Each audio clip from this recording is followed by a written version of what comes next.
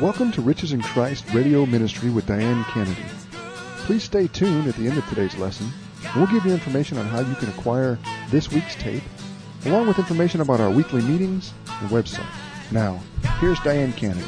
This week, we're continuing our discussion of the importance of becoming a regular systematic reader of the New Testament. That means reading it over and over again from start to finish. You don't skip around. You don't read random verses. You read it from beginning to end. I'm encouraging you to set aside 10, 15 minutes a day, or as close to that as you can get. Begin at Matthew chapter 1, verse 1. Read as far as you can get in 10 or 15 minutes. Don't worry about what you don't understand. Understanding comes with familiarity, and you're reading to get familiar with it. Leave a marker where you stop reading and pick up there tomorrow. And in tomorrow's session, read as far as you can get. Leave a marker where you end up and start there the next day, and just keep reading. Don't get out the commentaries. Don't get out the Vine's Dictionary of New Testament Words. Don't read the footnotes at the bottom. Just read. Get familiar with it. You can get the study books out later. You can get the commentaries out later. You can take an individual verse and sit there and meditate on just that verse later. But read to become familiar. And yesterday, I was giving you reasons why you need to read. One reason you need to read is so that you can be transformed. See, the Bible is a supernatural book that produces transformation. God's ultimate goal in salvation is to transform sinners into holy, righteous sons and daughters who are conformed to the image of Jesus Christ, or like Jesus in character and power. And God does this by the Word of God and the Spirit of God working in us. You were born again by the Word of God and the Spirit of God together, working together. The gospel was preached to you. The Word of God was preached to you. You believed it. And the Word of God, the Spirit of God through the Word of God born you again. And now it's God's desire that you become increasingly Christ-like in the way you think, the way you feel, and the way you act. And it is the Word of God that will produce this inward transformation. 2 Corinthians 3:18 says, "We all, with open face, beholding as in a mirror the glory of the Lord, are changed into that same image from one degree of glory to another, even as by the Spirit of the Lord." As you behold the Lord in the written Word, the Spirit of God is able to work through that Word to produce inward transformation. And we gave you several examples yesterday from the Scripture where we're told that the Word of God works in us. The Word of God is actually compared to food to help us understand a supernatural process. You don't have to know how food works, but you do have to eat. You don't have to know how eating carrots helps your eyesight. I don't know if that's true or not. It might be an old wives' tale, but you know what I mean. Let's use my spinach example again. You don't have to understand how spinach gives you iron. I know spinach gives iron. You don't have to understand how that happens. You just have to eat the spinach. And if you eat the spinach, you'll be strengthened in your body. Well, if you eat the written Word of God, the Bible, by reading it, you'll be strengthened inwardly. 1 Thessalonians chapter 2 verse 13 says the Word of God works effectively in those who believe it. Jeremiah 15:16 says, "Your words were found, and I did eat them, and your words were unto me the joy and rejoicing of my heart." The Word of God, eaten by the prophet, produced joy in him. See, God works in our lives through the Word of God.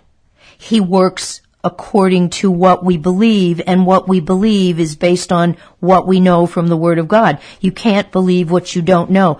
I run into Christians all the time who think they're believing the Bible. They're standing on a verse. They got a promise from God, but the verse that they're standing on has been taken completely out of context. They've got a promise for something, but it's a false expectation because they're not promised what they're believing for. I used the example yesterday in Luke 6, verse 38. "Give, and it shall be given unto you.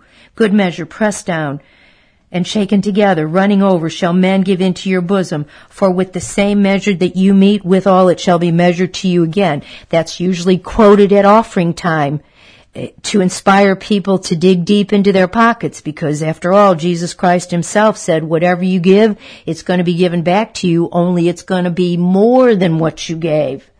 Well, if you read the whole passage here, Jesus is not talking about money. He hasn't mentioned money at all. Nobody in the audience who heard him speak that day would have thought, money, if I give more, I'll get more. He was talking about what you give out relationally. Let me start in verse 35. But love your enemies and do good and lend, hoping for nothing again, and your reward shall be great, and you shall be the children of the highest, for he is kind to the unthankful and to the evil. Be ye therefore merciful, as your Father also is merciful. Judge not, and you shall not be judged. Condemn not, and you shall not be condemned. Forgive, and you shall be forgiven. Give, and it shall be given unto you. Good measure, pressed down and shaken together, and running over shall men give into your bosom. For with the measure you give out, it'll be measured back to you again. Whole lessons in that, but you can see clearly money is not on anybody's mind. He's saying what you give out in mercy, kindness, you'll get back. What you give out in forgiveness, you'll get back. Only it'll be running over, pressed down, shaken together, and running over. Matthew 19, verses 27 through 29, Peter asked Jesus, Lord, we've left everything to follow you. What will we get for having left all? And he says, every one of you that has forsaken houses or brethren or sisters or father or mother or wife or children or lands for my name's sake shall receive 100-fold. People say, see, there it is right there. If you give $1, you'll get $100 back. Jesus, if you read the whole passage, I don't have time to read it, he's telling them that in the life to come, you'll get back whatever you gave up to follow me. 100-fold there does not mean give $1, get $100. It means you'll get back over and above what you gave up. If you gave up family, you'll get it back. If you left your home to follow me, you'll get it back in the life to come, along with everlasting life. In the life to come, you won't lose it. Nobody will be able to take it from you. Now that's a whole can of worms for another day.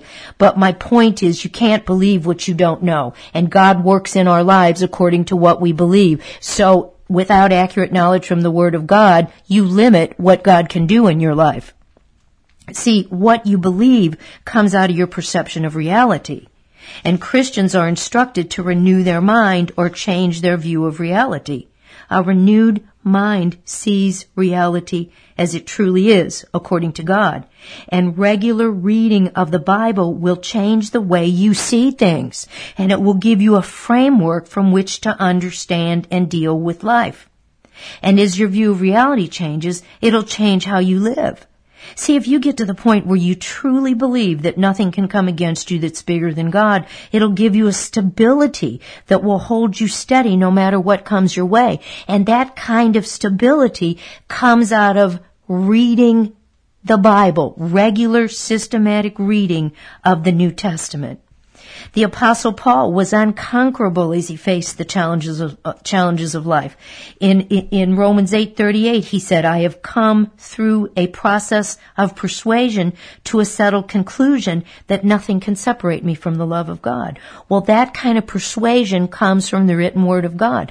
One of the reasons you have a lot of fear, one of the reasons you worry a lot, one of the reasons you don't have hope is because you don't read your Bible. All those things come not from reading one verse, not from standing on the promises, but from changing the way you see things, from changing your view of reality. And that comes through reading the New Testament cover to cover, over and over. See, well, let me say this before I say that. Let me talk for a few minutes about why we need to focus on the New Testament. The New Testament records the fulfillment of what the Old Testament pointed to, namely the coming of Jesus. Hebrews chapter 1, verses 1 and 2. In times past, God spoke to us by His prophets, but in these last days he's spoken unto us by his Son Jesus. The first 4 books of the New Testament, the Gospels, Matthew, Mark, Luke, and John, they're selective biographies of Jesus written so that men would believe on Jesus. That's why they're there, to show you Jesus so you will believe on him. John chapter 20, verse 31, John said, these things were written that you might believe on him and have everlasting life. The Gospels focus on his 3-year ministry, culminating in his death and resurrection. When all the events are harmonized, when you put them in order without repeating anything or leaving anything out, they only cover about 50 days. It's a very selective picture of Jesus, but they are a record of Jesus' words and works. They show us who Jesus is. See, Jesus is God and shows us God. He was and is the will of God in action. He himself said, if you've seen me, you've seen the Father, because I only do what I see my Father do. If you want to know Jesus more, if you want to know him better, read the revelation of him that's given to us in the Gospels. Why were the apostles unconquerable? I don't know if you've ever read in Acts chapter 4. In Acts chapter 3, Peter and John went up to the temple to pray. Now, Jesus has gone back to heaven. They've been born again and baptized in the Holy Ghost. And there was a lame man begging for money. And Peter said, silver and gold have I none, but such as I have give I thee. In the name of the Lord Jesus Christ, rise up and walk. And the guy was gloriously healed, and a crowd gathered, and Peter preached Jesus to them. Well, the temple authorities got mad and forbid them to speak anymore about the resurrection of Jesus. But here's my point. In chapter 4, it says the temple officials noticed the effect that being with Jesus had on them. Well, Jesus is not with us presently.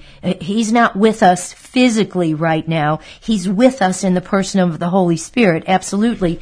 But he is with us through his written word. You can spend time with Jesus in the written word, specifically the Gospels. We're running out of time. You can spend time with the living word through the written word and be changed just as the disciples, the apostles, were changed through spending time with him when he was on this earth. The written word of God is our 100% reliable, accurate picture of Jesus. If you want to know him better, read the New Testament. More tomorrow. Amen. You have been listening to Diane Kennedy of Riches in Christ. To order this week's teaching on CD, be ready for our number coming up soon. Diane teaches locally every Friday night at 7:30 p.m. near Highway 44 in Jameson at 4720 Jameson. Praise and worship is provided by Mercy's Child before each lesson.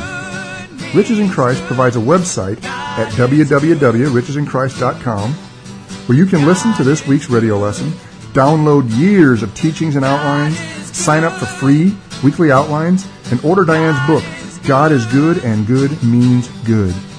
Friends, knowing that God is good is the single most important thing to stand on when trouble hits. If you think the trouble comes from or is allowed by God, then you need this book. For information or to order this week's lesson on CD, call us at 1-888-739-6619. Please mention today's date.